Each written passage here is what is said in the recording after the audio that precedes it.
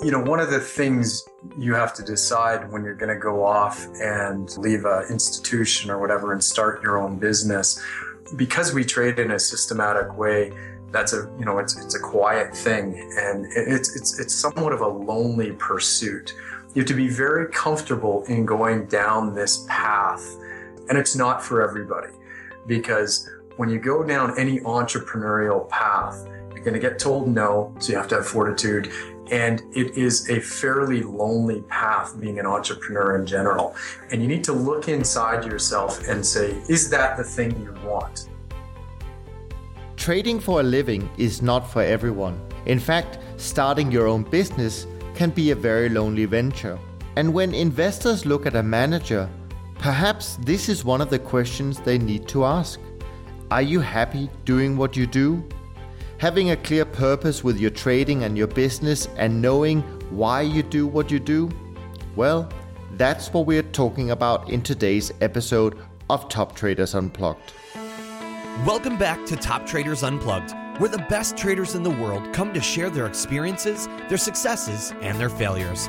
Let's rejoin the conversation with your host, veteran hedge fund manager, Niels Kastrup-Larsen.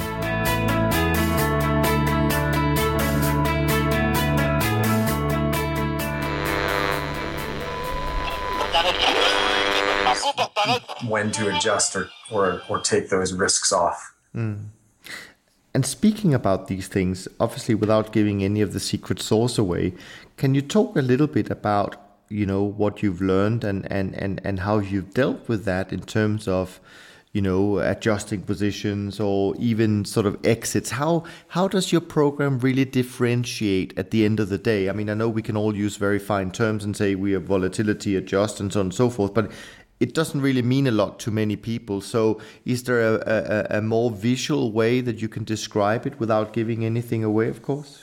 I mean, we kind of touched base on this already, and that is, really what is at risk to an investor.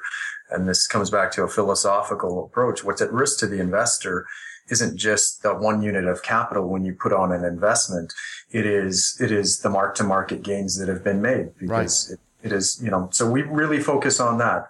When you make mark-to-market gains, it is our job to keep them. That doesn't mean we want to cut them off. That means we want to adjust them when the probability of keeping those mark-to-market gains changes. Right. Now, and correct me if I'm wrong, but I seem to remember that one of the things, and maybe it's part of what you've just explained here, but one of the things that you're trying to do is take into account kind of discretionary trading elements, but implementing it in a systematic way. Am I completely off base here, or how does that fit in? You're philosophically bang on. It is creating, based on experiences in our trading careers and lives. It boils down to figuring out what works and creating rules and process around it so you can be most effective. There's very effective discretionary traders if they have the discipline from a risk management and capital allocation process. We've tried our quest is to figure out what are the better ways to capture mark-to-market gains and do that in a rules-based way. If you are going to describe it slightly differently, if I could ask something like, what are discretionary traders good at? Is there a way to describe that? I'll give you my own version afterwards, but I mean, what do you think discretionary traders are good at? It's an important question. What discretionary traders have the potential to be good at is adjusting to the market environment. Okay. And the pigeonhole that CTAs and quants get thrown is that we build strategies for a certain environment and we can't manage the transition to another environment. And so the goal of all the system development that we do is to develop strategies that adapt to the environment in various ways. And that could be definitions of entry, exit, risk, capital allocation, which strategies are employed at certain times. But if you can make that adjustment, if you can adapt to that environment and wrap that in a rules-based mechanical element so that you get rid of the human emotion we all have, then you're better off for it. I mean, you can look at simple analogies in business. You know, the handmade cars of the day, there's not many that survived. The Henry Ford assembly line won the day.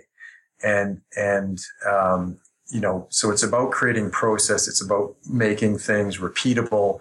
That doesn't mean you ignore quality. It doesn't mean you ignore what the right thing to do is. It means you try to be more disciplined about it. Here's my favorite analogy on this one. And that is, you get on a plane, and the pilot says there's good news and there's bad news. The good news is we're going to go to Zurich today, from Calgary. The bad news is, the computer systems are down on this plane. But, you know, no worries. Both myself and the co-pilot have 30,000 hours of flying experience. We will get you there safely without the use of computers on this flight to Zurich from Calgary today. Are you staying on that plane? I know I'm getting off that plane, because you're embracing technology as a fail-safe, because we're human.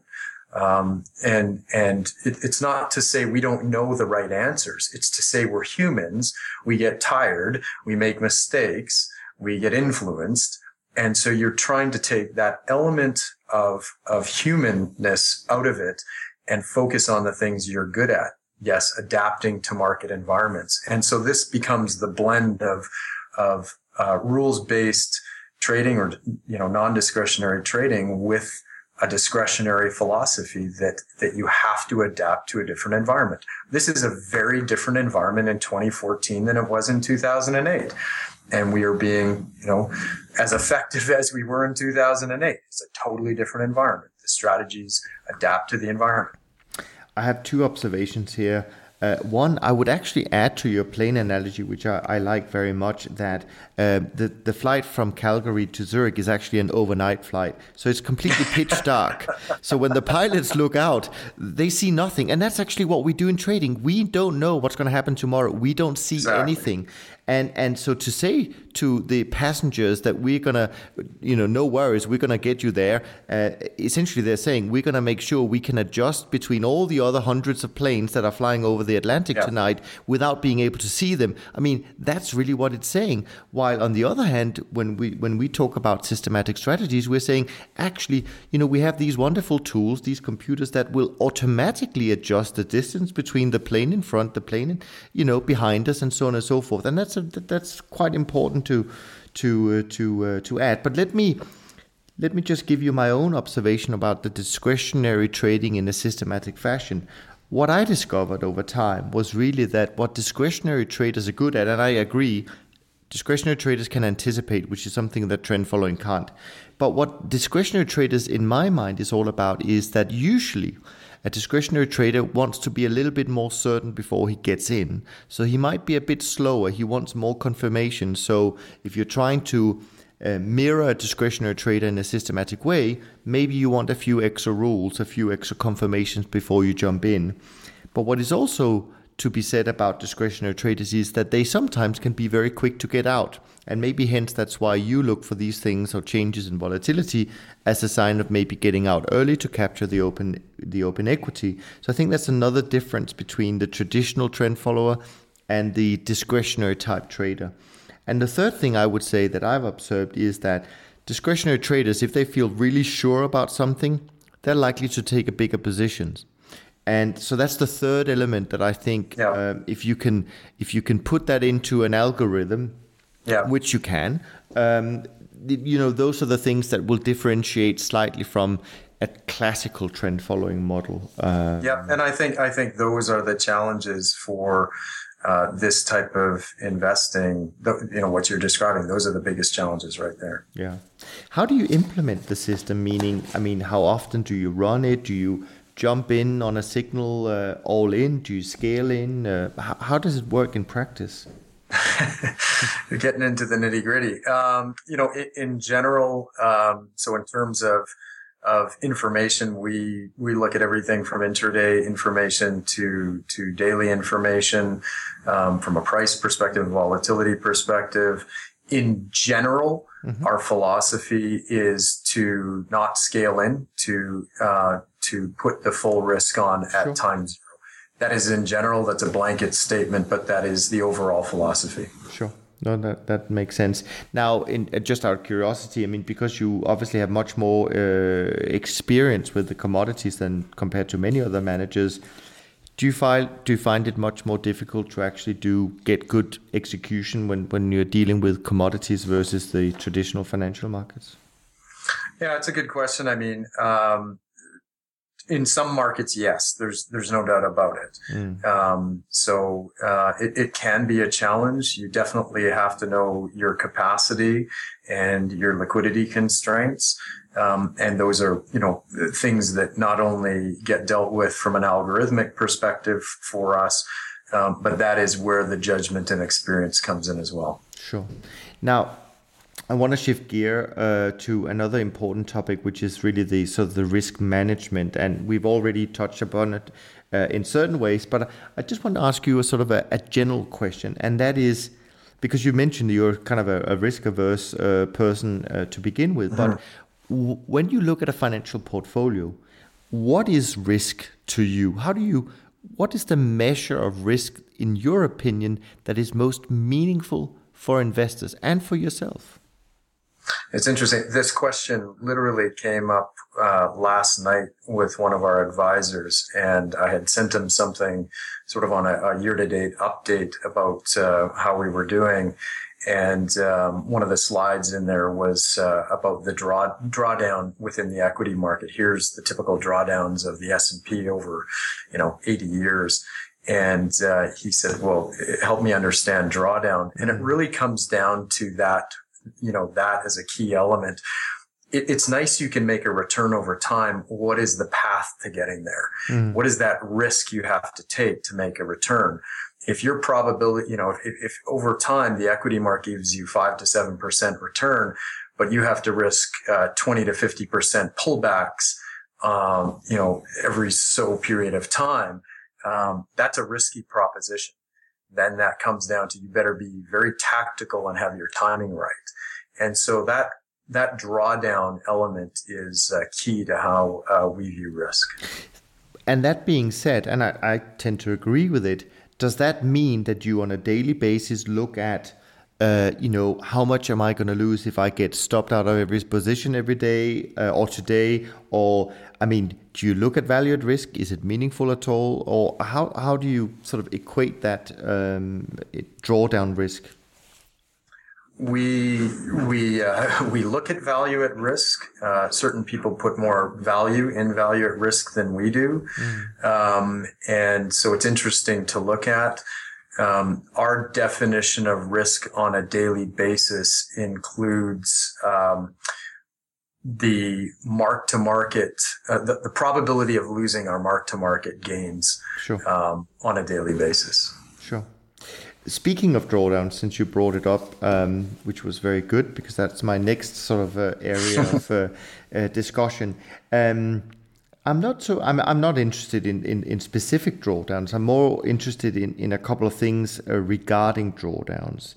And the first thing is a little bit about the fact that it's such a big part of what these strategies experience. And I think that's also why it makes it often a hard product for investors to be in, because you're often in a drawdown. How do you, on a personal level, how do you cope with the emotional roller coaster of being in a drawdown? I think that's the fight everybody has to go through. You've got to decide, is this style of investing for you? And it really goes back to, what style of investing is. It's like a long option strategy, right? It's 1,000 paper cuts with premiums paid and bigger outsized gains. You have to have a lot of fortitude and patience in a strategy like this. But if you've got to that place as not only an investor, but a person, that is the right way to to invest, be patient, wait, don't fade. You just sit back and kind of watch the world happen. That doesn't mean you ignore it. That doesn't mean you're not trying to improve. That means that you try not to get wound up about these aspects as much as the next person. I'll say this. Investing is a challenge. You go up against everybody in the world. So it's obviously a challenge. But the bigger challenge is running a business, to be honest with you, and managing people and relationships. Once you get to that place of knowing what type of an investor you are, you have to decide if you're going to fade or not. And, we simply don't fade. Sure. I viewed the last few years as one of the greatest opportunities to get into the CTA space. And indeed, I mean, from that point of view, and I want to touch upon that a little bit later in a slightly different way. But let me ask you this, sort of as a general observation, since you've been around for a long time. Why do you think that the recent drawdown of most CTAs has been the worst drawdown in their career? Because that's, a little bit unusual that we saw drawdowns go from, say X to suddenly, 150% of X, even though people had been around for 20, 30 years. Why do you think that suddenly changed? It's a good question. I mean, I think ours are ever so slightly more than they were historically, but not remarkably. Yeah, no, this is general about the industry. Yeah, it's not specifically. I'm just thinking in this context. So are you asking what are the reasons for this particular situation? I don't know if you have some observations about it, but I mean, another question relating to that is that, as you mentioned, I mean, drawdowns can also be viewed as positive periods. But if we set aside the fact that they're the best time to invest in, that's for sure. But we also, as managers, we often learn the most from being in a drawdown. That's kind of where we sometimes come out with the light bulb moment and say, wow, we could probably do it better this way. What have you learned from the drawdowns that you've been in? Maybe I should ask that instead. Well, we surely learned if we were committed to what we were doing, and and that happens every time you're in a drawdown. And so you come out stronger as a investment manager and a person. We have, obviously, like many managers, you're on a quest to do better. And so what are those things? And you touched on them just moments ago. How do you focus more on the things that are working and less on the things that aren't? How do you tilt your risk towards things that are working and away from the things that aren't? Those are the challenges that we have. And, this particular environment has been interesting in that, as I said earlier, there have been trends. They've been focused in certain asset classes. And so if you either had the ability to identify that or the luck to be equity tilted, you will have outperformed in that environment. For us, we don't look at it as like hope we're lucky type thing. How do we identify that environment and how do we do better? In our case, we focus on that, unconstrained multi-strategy type approach. What strategies have an ability to do better in those environments? I think the biggest thing we learned is, do we have a good business model? And if, you're going every strategy, whatever you are, long, short equity, we could go on and on. Every strategy has a period that's good for it, an average period, and then it has a period that this is going to be the combination that is the challenge. Sure. Every business has that.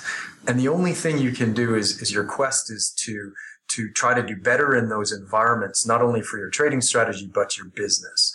And so in that time, we feel in general, we've still grown our business, built our relationships, even though it has been a challenging period. Some of our strategies have done better than others, for different channels, different investor types. And in general, we work hard towards doing better in that time frame.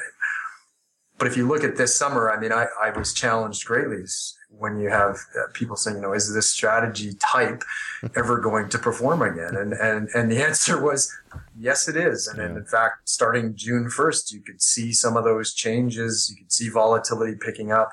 If you have the right strategy and you didn't fade and change everything, then you probably started to perform very well, and maybe even much better because you've been working hard to improve and to add and to develop, just as any discretionary trader would. And so that's where we are. Sure. No, I mean, it was almost kind of my next question, because I think what often happens at the time of the most distress, and typically at your worst drawdown, you get under this immense pressure from investors who will, for some, say, oh, see, it's not working, it's never going to work again. And we all know that's usually where, that's the best buying signal you can get in these strategies. But it is very difficult. And I think you've answered it already, but I wouldn't be so sure other than to say that there must be people out there who from time to time, when they're put in that situation, a little bit of doubt creeps into their mind and saying, maybe these people are right. Maybe these trend following strategies, have had their the best times of their life, and maybe we need to do something different. But as 2014 has shown again, they seem to continue to do well. It's very interesting. I want to ask you just a final question about these things, and that is, you clearly focus on risk. That's a big part of what you do, and but I wonder, is there a risk somewhere that you can't control, and that kind of, not necessarily keep you awake every night, but once in a while you wake up thinking, I don't really want this to happen?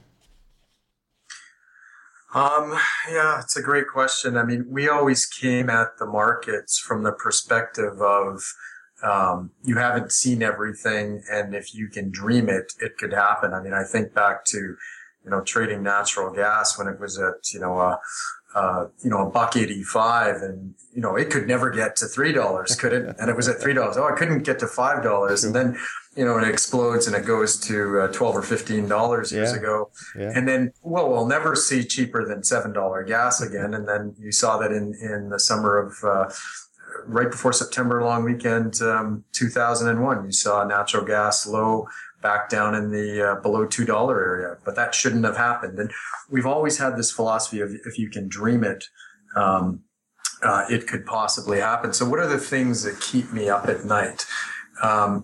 It isn't the investment side of what we do, for sure. It is running a business, and the relationships is a very challenging thing to do. It's something I take very seriously and take a lot of pride in. So those things keep me up at night. The only things, we're comfortable with our investment approaches. Is it possible that the markets, the futures markets, the exchanges in general fail? Listen, anything's possible. That one I don't have a lot of control over, so I'm not going to lose too much sleep over it. But even then, we as quantitative managers sit in the best spot, because even if the markets failed and the money disappeared for our investors, God forbid, we're talking about a very small percentage of the capital. We run a margin to equity averaging about 6.5%. And so we're in a strategy that is also very accommodative for that possibility. But the things that keep me up at night, again, are more the business and people side of things.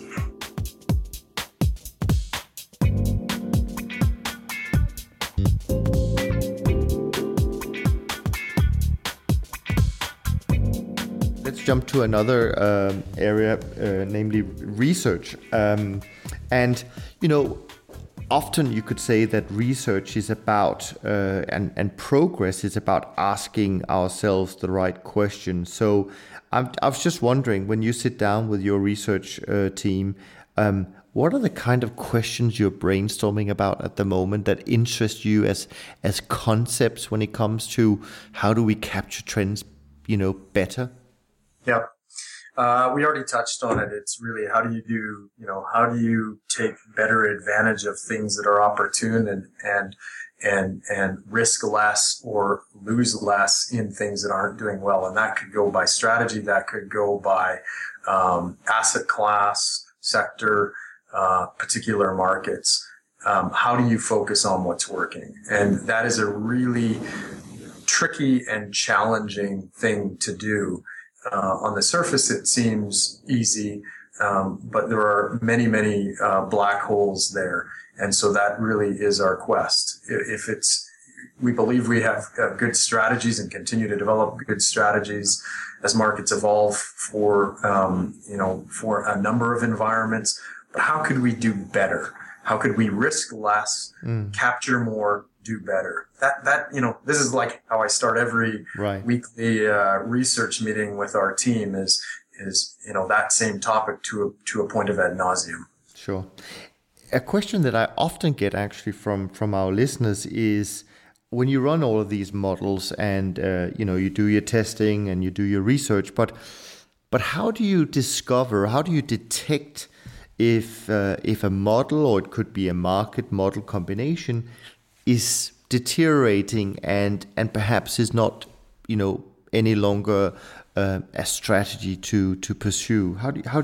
What are you looking for in that respect? We've talked about a lot of the elements. I mean, it's where the risk reward or, that whatever your definition of risk starts to become disproportionate to the gains made. So do you monitor that on a market by market basis, or is it more sort of a gut feel that, maybe we need to look at this more, or? No, it's a market to market basis. It's a strategy to strategy basis. We are trying to determine if these strategies are effective. Are they effective in the environment they were built to be effective in? And how do they do in the environment that's challenging for them? And you're constantly monitoring those things. And if they are not being effective in the environment you think they should be effective in or that they were in the past, what has changed? And do you need to make an adjustment? And, I can honestly tell you, and this is, not trying to say we figured anything out, but it's mostly making, subtle improvements in things, risk management improvements in things, as opposed to, that just doesn't work anymore. Right. Basic trend following, trend capture wrapped in rigorous risk management, capital allocation works. Point blank. And the question is, do you have the fortitude, to have the opportunity come along? Or do you blow all your bullets in the challenging period of time for that strategy? A big part of research, Tim, is of course, an output which comes in the form of a back test. And there are many opinions about back tests, their validity and how much to rely on them and so on and so forth. In your experience, how meaningful are they? And maybe more importantly, how should people go about performing a back test so that it does become meaningful? It's a big topic. I mean, obviously, we look at back tests as a point of reference. You take them with a big grain of salt. Sure. And you then, whatever your methodology is to walk forward or test beyond the back test is important. And judging, how did you think this was supposed to work? How did it work based on the back test? And how does it work in reality? We obviously do, like many managers at this stage, many things to ensure we don't fall into, back testing, pitfalls and over optimization pitfalls. And part of that is building strategies that aren't parameterized, for lack of a better term. They're not parameterized a certain specific way. In general, our strategies are parameterized so they can adapt to the environment. So they're not stuck in a certain way. Meaning a parameter may be given the ability to float through a set of values. That accomplishes a couple things. It makes it adaptive to the environment, whatever that parameter changes by whatever function. And two, it doesn't force a particular parameter to be the holy grail, so to speak. So it's allowing things to adapt and evolve. I think that's a really important point you just brought up there, because I think that is one of the biggest problems we have in our industry, and that is you do your testing, you do your research, and you end up selecting a number of parameters that look great over time. But as we know, markets and environments change. So having that particular process, are you able to do that fully automatic so that the model itself picks whatever parameters it should do, or is that part of the subjective part of research? No. So it's done on an algorithmic basis. We don't involve ourselves in that on a day-to-day basis. The parameter ranges come from the research process. Okay. So we look at what is a range that makes sense, that is robust, and again, I'm picking one particular very small nuance here, but those parameters, they adjust over time algorithmically. We do not do it with the push of a button. Sure. Before I leave research, and I'm not sure whether this is the right place to bring it up, but I do want to just allow you a little chance to talk about it. I noticed in in the information that you shared with me something called the CTA Value Added Index, and yes. and I just wanted to ask if you could explain that and how people might be able to use it constructively when they look at CTAs.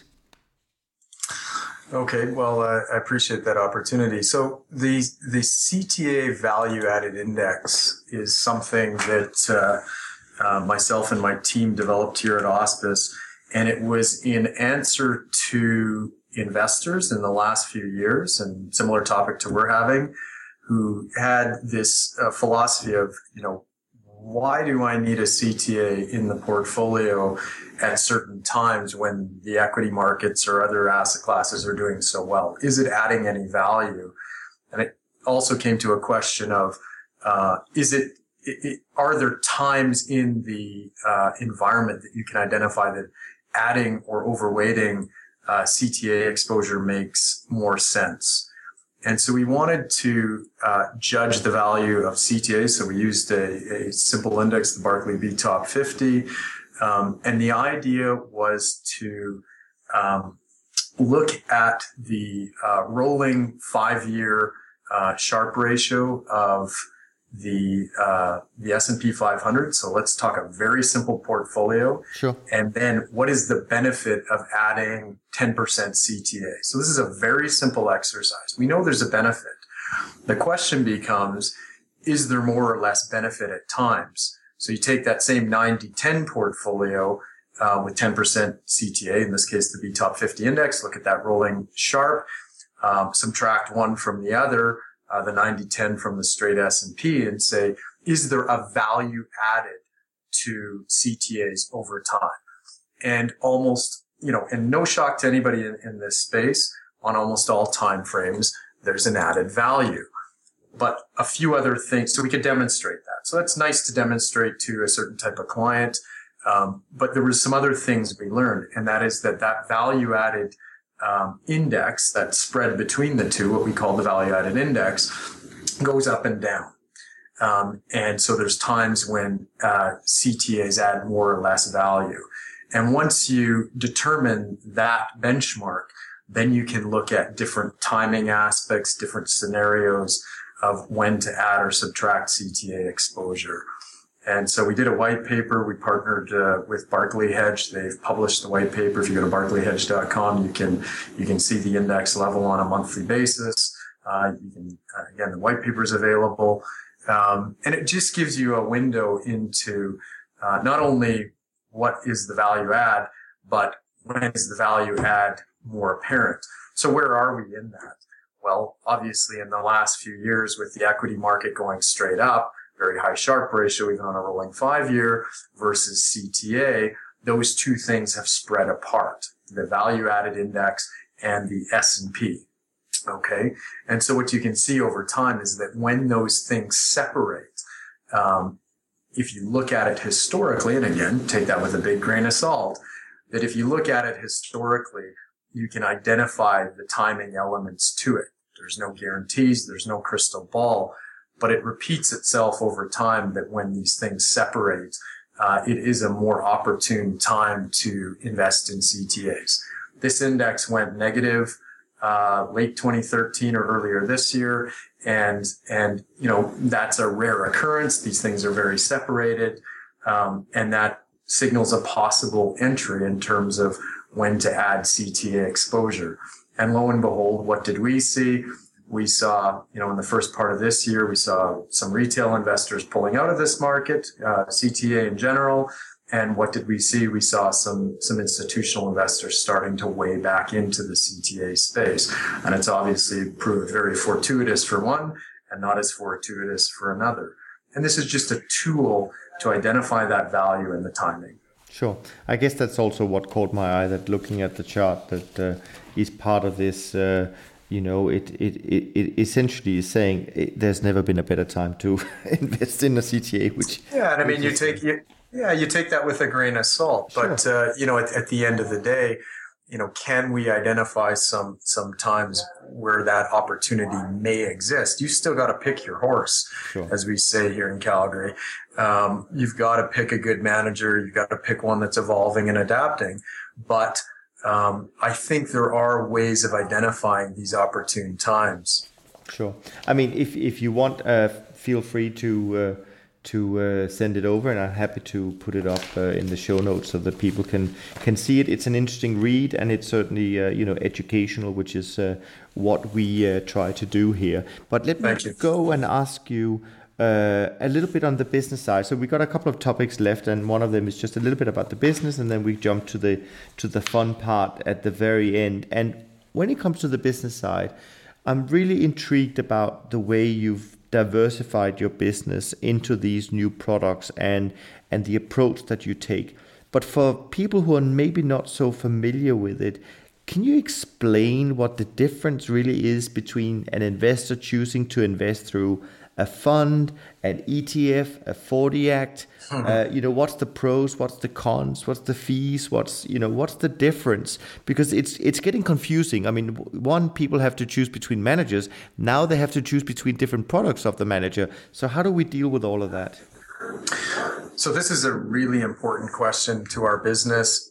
As a whole, we believe CTA strategies are valuable. So we start there. We know there's value to the investor. The question becomes, what is the delivery mechanism appropriate for the investor type? Sure. Okay, so it really comes down to, I view 40 Acts, ETFs, indexes, funds, managed accounts, they are delivery mechanisms. That's it. And the question is, what's the right delivery mechanism for that investor that, again, fits their need for transparency, liquidity, cost, performance, all those things. Sure. Okay. And so, it becomes, if it's a retail investor who's trying to buy an ETF, well, certain things will fit into an ETF structure and certain won't. And the question is, do you have a CTA approach that can have the elements necessary to fit into that delivery mechanism? So we evolved our strategies such that we had a very good CTA approach that fit into that delivery mechanism. Okay, so it has certain different elements than, say, our unconstrained fund structure or managed account structure. Sure. What are the elements that fit into a 40 Act?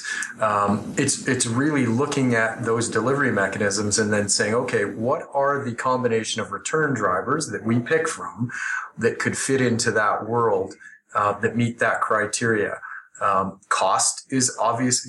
Cost is important. Liquidity is important. Transparency is important. So we have a range of all of those things depending on what the need of the investor and the distribution channel is. But if we can just be a little bit more specific here, because I think it's very important for people to understand. What is it you can do in an ETF, or rather, what can't you do in an ETF, and what's the difference? I mean, how much does it cost to buy an ETF versus a 40 Act fund or versus an offshore fund? What are really the specifics if people had to choose? So in general, where we started with the ETF path was you needed something that had an underlying benchmark, a published benchmark, okay, that then the market makers of the equity ETF units could replicate. Okay. So that has to be something that is known or transparent. Okay. So if the market makers are going to replicate what we do, they need to know what we do. Mm-hmm. So we chose a path where we took a CTA strategy that we went as far as having a third party publish the weightings of that strategy on a second-to-second basis. We partnered with the NYSE. Okay. And then what can happen is that becomes, it's our strategy, what we call a single strategy CTA approach that is published third party, that can then be, that benchmark can be seen, replicated, followed by the market participants. Okay. Those are some of the elements needed for an ETF. So we start there. What are some of the other elements? Well, there's not many 2 and 20 ETFs for various reasons, including regulatory. Sure. So you needed a strategy that fit, in our experience, that fit less than 100 basis points. So I've had other CTAs say, so you've got an ETF that's less than 100 basis points. With your managed futures index strategy, are you crazy? And the answer is no, I don't think I am. I've built a product that is, yes, aggressively priced for a certain type of investor that would not otherwise have the opportunity to invest in the CTA space. Sure. They're not going to buy a fund structure. Sure. Forgive me for interrupting just here. I just want to fully understand it myself. So essentially, where you make your money from an ETF is actually from the publishing of the underlying index? So there's money made by us in certain ways. So, like any other manager, we make money on management fee and performance fee. Right. In the case of these products, you're talking about a management fee only product. Okay. That we then split with the distributor of that product if there's a distributor in Salesforce selling that product. Okay. So we get paid a sub-advisory and management fee for managing that product. Plus, we could also gain a fee, depending on the situation, for the licensing of access to that strategy. Yeah. But if you wanted to have a performance fee, does ETFs allow you to do that? Or is it just you choose to have just a management fee? That's a whole nuance that, is a big can of worms. Okay. What I would say to answer that my own way is that we have chose to separate those strategies that don't have performance fees that fit into the ETF and 40 Act space. That is the approach we've taken at Auspice. Sure. And the 40 Act, just briefly for people to understand the difference here. So you have an ETF, everybody can buy it. It's exchange listed, I guess. And then comes something called a 40 Act. Well, what do people do with that?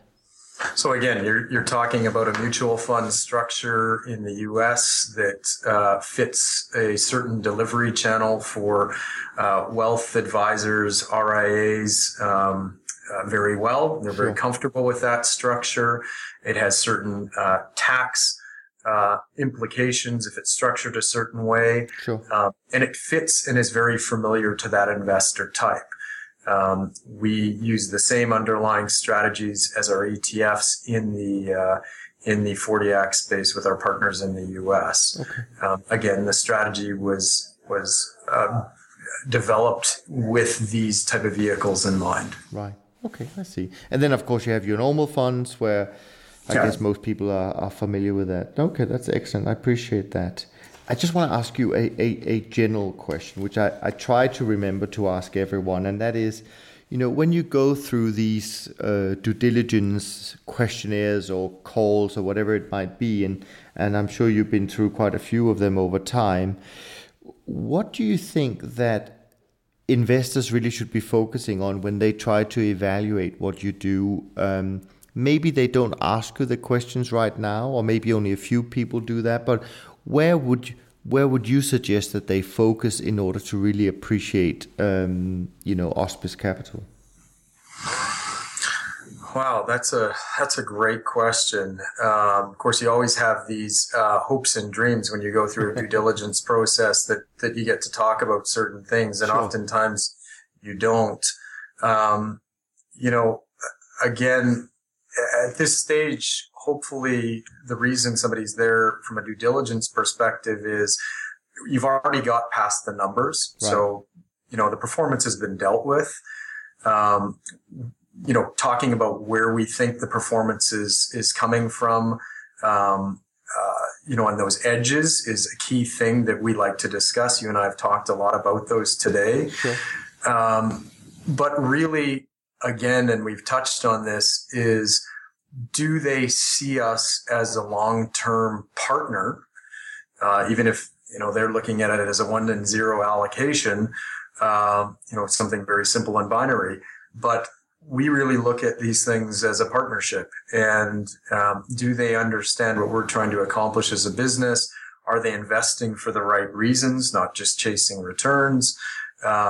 Those are things we like to discuss. And at the end of the day, I want the best for my investors. So what we talk about at Auspice with these folks when they come into our building is, are you looking at the right product? What are you trying to accomplish? What are your goals? What are your benchmarks? What are those things? If we can understand what those things that they're trying to accomplish as investors, we can help them find the right product within our suite or tailor something to their situation. So it really comes down to the collaborative side for us at Auspice that becomes the bulk of the conversation. At least at most times, that's my hope.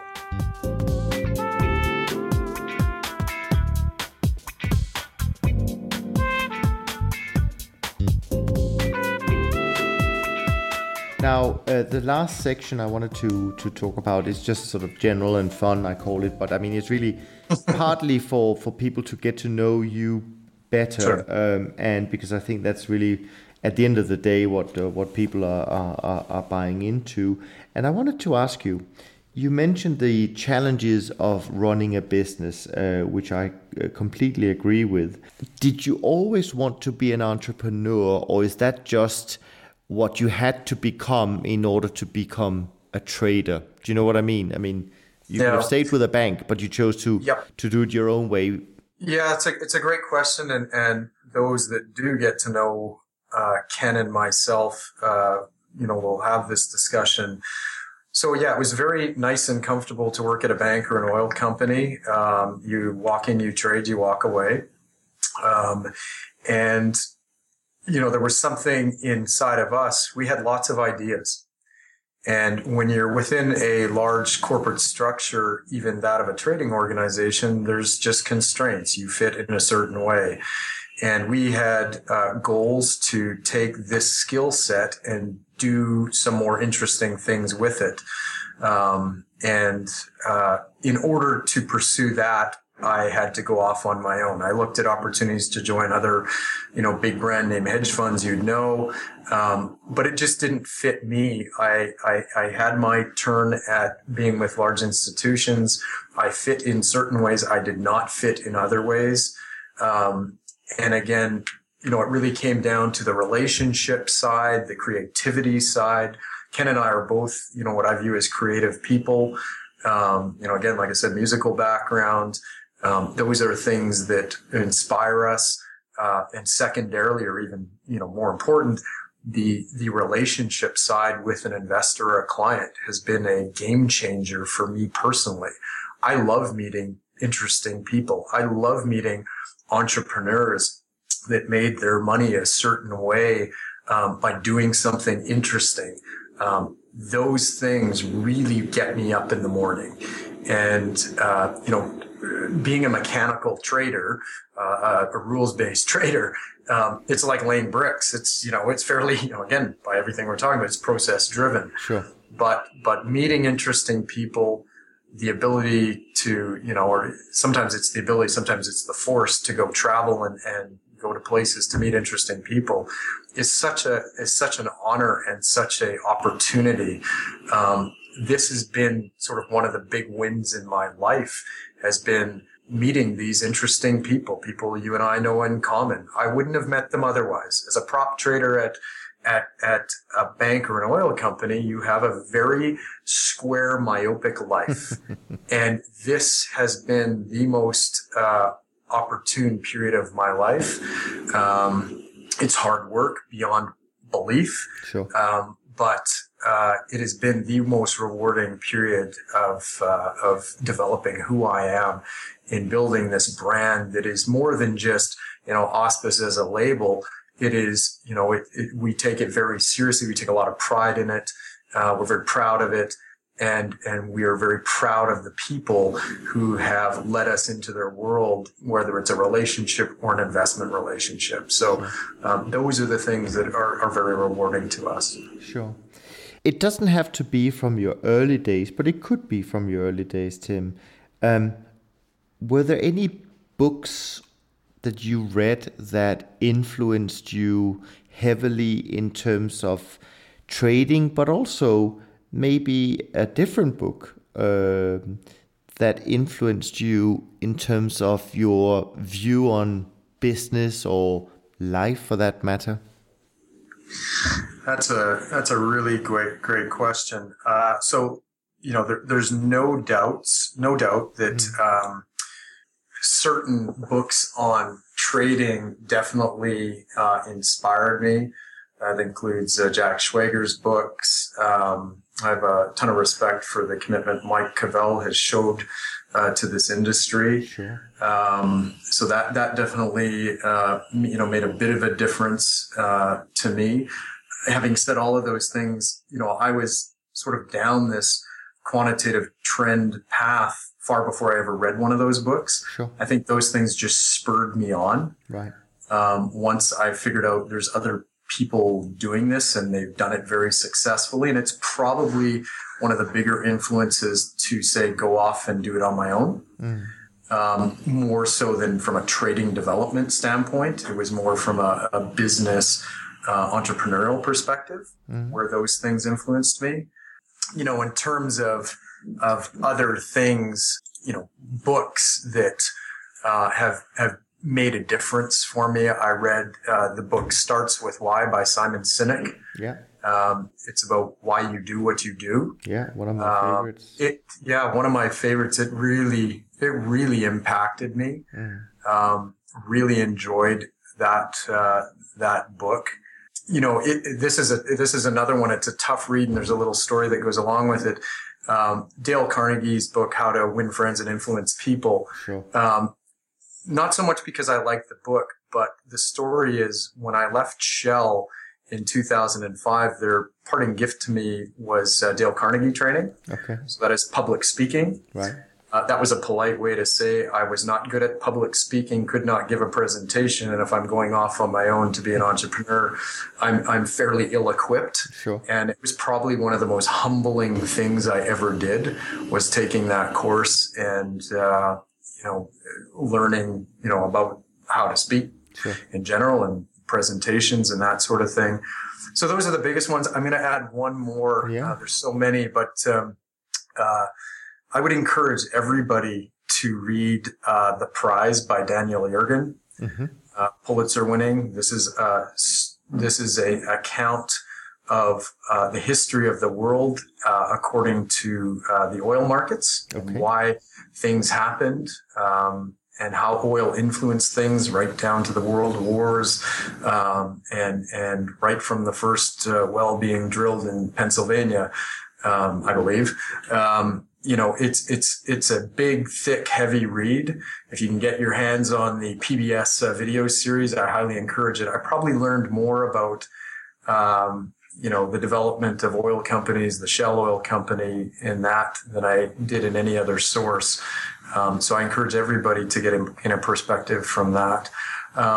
Those are kind of the ones that come to mind. I think that's great, and I think actually the last one you mentioned is very, very interesting, because at the end of the day, a lot of influential people would say that it all comes down to oil. Whatever we see happening around the world, oil has something to do with it. And you and I talking in December of 2014 is an interesting time to bring up oil, I would say. So there we are. Now, on a personal note, I heard you earlier talk about family. So I'm kind of assuming here that you have children, but correct me if I'm wrong.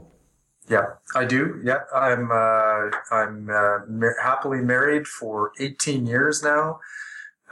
together with my wife for 21 years. So that's half my life. Sure. I have 2 children, 9 and 11. We live just west of the city of Calgary, right on the edge of the Rocky Mountains, about an hour from Banff, Canada.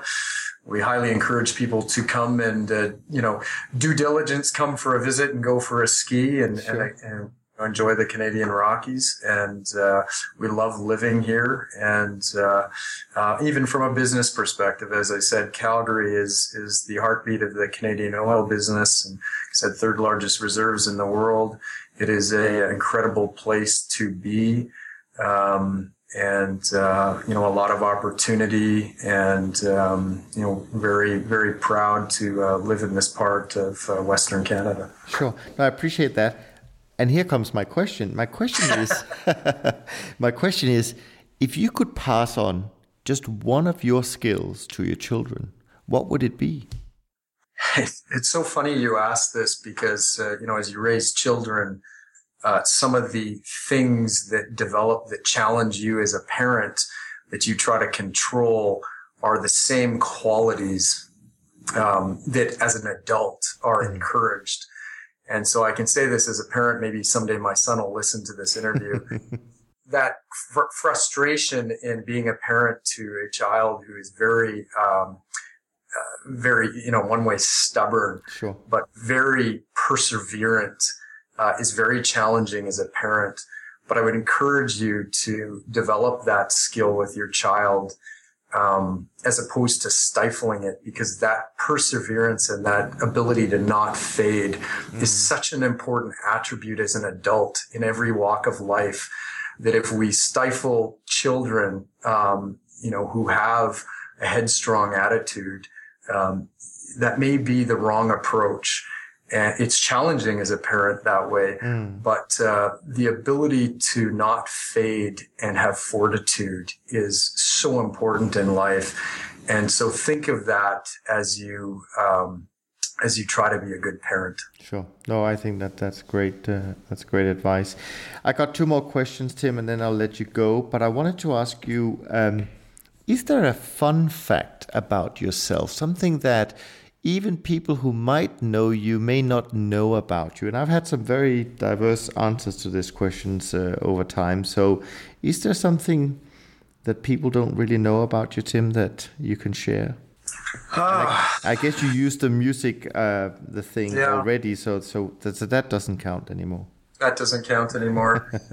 I think, I don't know if this is a fun fact. I think that perhaps as people have met me in the industry, they know I've been very dedicated to growing this business and, very serious about, the investing we do. I'm actually a pretty relaxed person outside of that.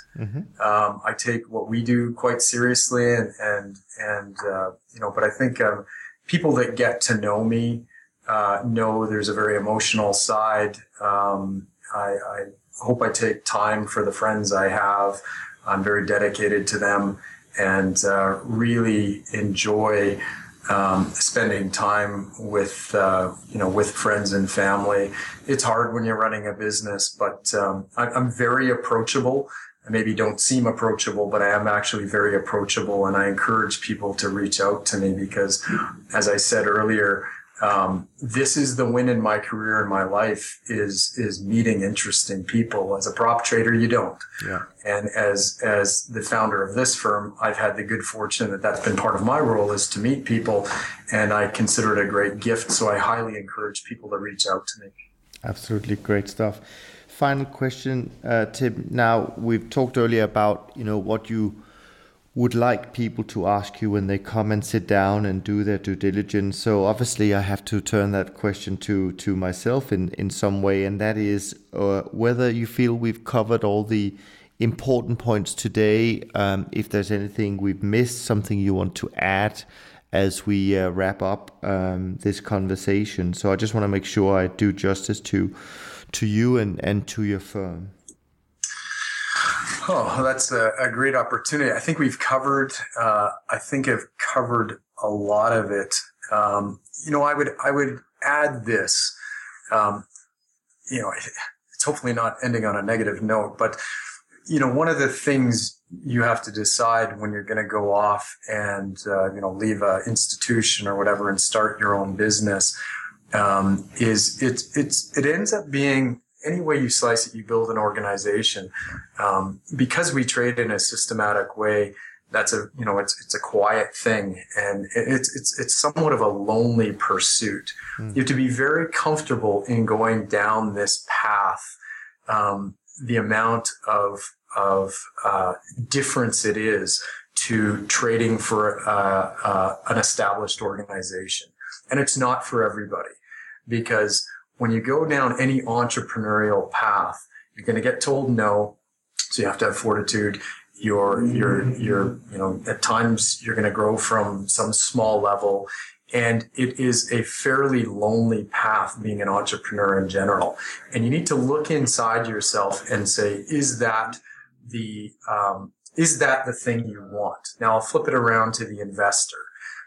For the investor, one of the most important things they could understand about a manager is that manager comfortable in the path that they're in? Are they comfortable being, at a standalone, boutique quant shop?